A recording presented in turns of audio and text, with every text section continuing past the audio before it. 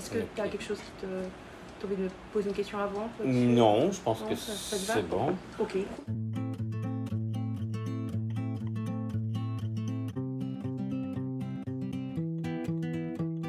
Bon, moi c'est Marc. Alors, né au Québec.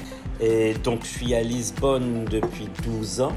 Et j'ai ouvert ce restaurant en Suisse avec mon mari depuis 7 ans, copain depuis 25 ans, Adrien. Adou. Oui, en suisse allemand, c'est Adou. Ce qui me rend heureux ici, travailler dans un petit restaurant suisse hors temps de pandémie.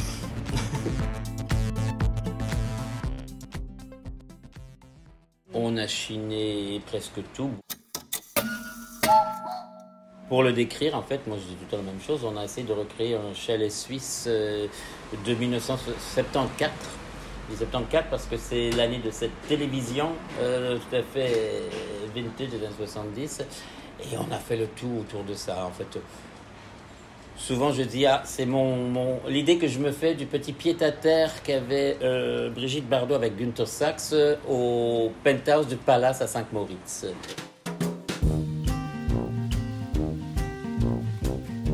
Et comme on n'avait pas beaucoup des sous, de moyens, toutes ces affaires en bois, on a trouvé soit dans la rue ou chez Emmaüs, acheté des commodes de la grand-mère et coupé en morceaux pour faire la décoration du bar et en bas aussi. Et au niveau des skis, on a des legs et des prêts. Alors, il y a des clients qui sont passés ici en disant, écoutez, j'ai les vieilles bottes de ski de mon grand-papa, ça traîne dans le grenier, je sais pas quoi faire, je vous les laisse. Ensuite, on a trouvé cet endroit qui est isolé, en fait, et qui est beau, qui est grand, qui a de l'espace. Et c'est ce qu'on voulait, en fait. C'est un petit endroit un peu comme la Suisse. Isolé, perdu, mais au milieu de tout. Ok, parce qu'ici, en fait, on est un quartier très, très central. Il y a l'Assemblée, il y a le Parlement qui est pas loin. Il y a plein de choses autour, mais quand on arrive ici, on ne sait plus où on est.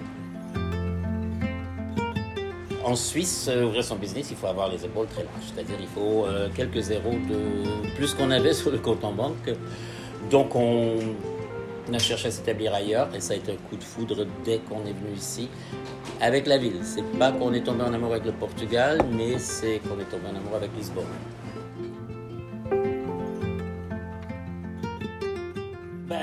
Oui, respecter les règles et les horaires.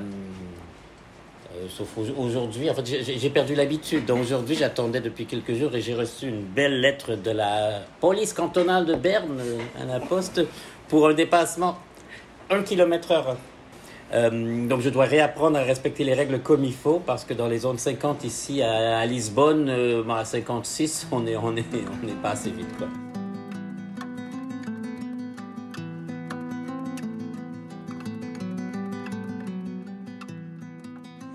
Mais en général, le Portugal ou Lisbonne, c'est bruyant, mais c'est vivant. Pour l'instant, il n'y en a pas autant des fêtes comme avant le Covid, mais rentre à la maison à minuit ou 1h, il y a une fête, premier étage, il y a encore la musique dans les rues. Moi, j'ai l'impression d'être en vacances un petit peu tout le temps. Oui, il y a en fait ici, il y a beaucoup plus de vivre et laisser vivre sans que ça tombe dans les excès. C'est-à-dire que c'est pas qu'il y a des fêtes au premier étage partout tout le temps, mais quand il y a, c'est pas à 11h pile qu'on va appeler la police parce qu'il y a du bruit. Et c'est pas que le bruit en fait, c'est en général il y a cette espèce de vivre et laisser vivre un peu plus qu'il y a en Suisse, et c'est pas que les Suisses le font par méchanceté, ils sont habitués, il y a des règles, il faut les suivre, et si quelqu'un ne les suit pas, on leur fait remarquer.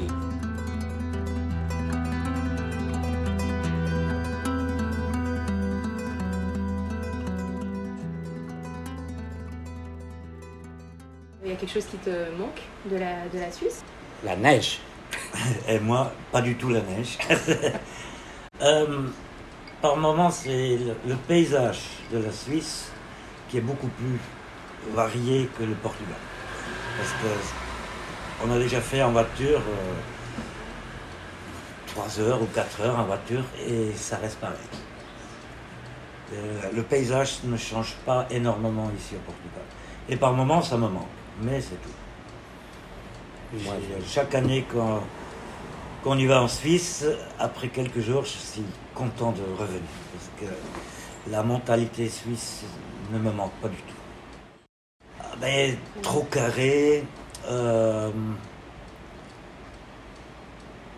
Et aussi, ils se croient uniques sur le monde.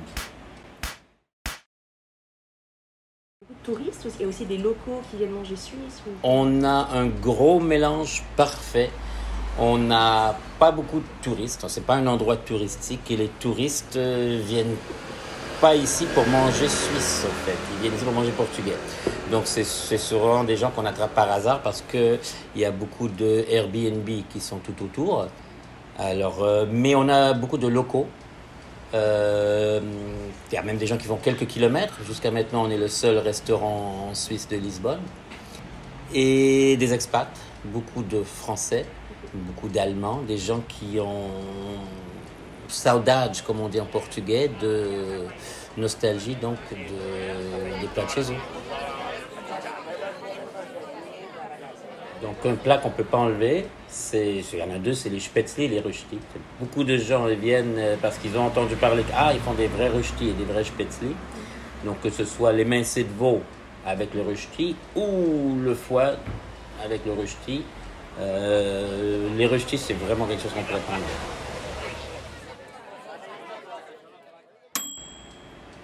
J'ai choisi qu'il y a un peu de tout.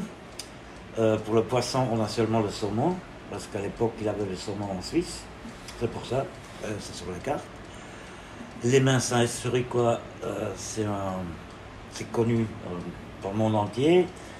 Les saucisses avec la sauce aux oignons. On a aussi le foie de veau avec café de Paris. Et à part tout ça, les plats qui sont choisis, que c'est facile pour la préparation et facile pour la conserver. Parce que c'est pas une cuisine à la minute. C'est pré-préparé et refini sur l'instant. Des recettes de grand-mère, en fait.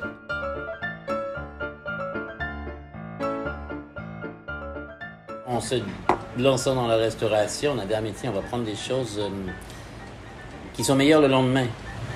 Qui sont énormément de recettes de grand-mère que c'est ça, en fait. Qu'on passe du gâteau carotte, on se fait un point d'honneur. S'il n'y a plus de gâteau carotte, il faut le dire à l'avance.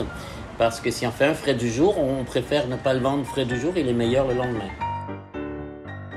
Souvent, on fait un plat spécial comme la langue de veau ou des fois aussi des tripes.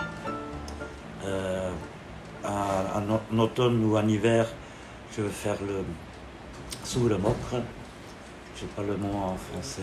Souremocre, c'est, je sais pas comment ils appellent en... C'est un rôti de viande de bœuf qui est macéré pendant au moins une semaine dans une marinade au vin et vinaigre.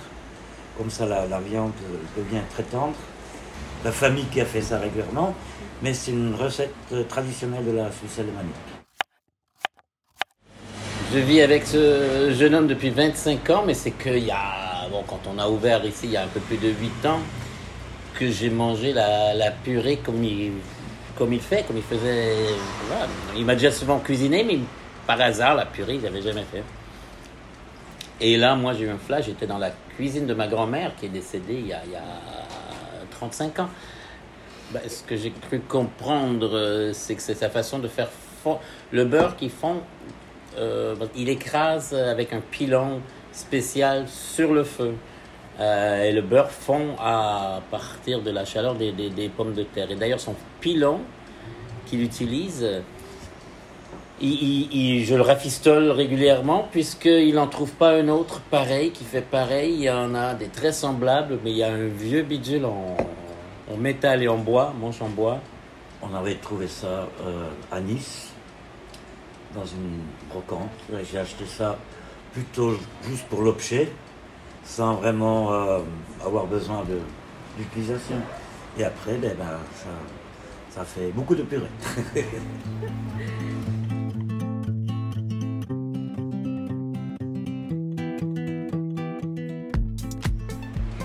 Marc, je te remercie, c'est super.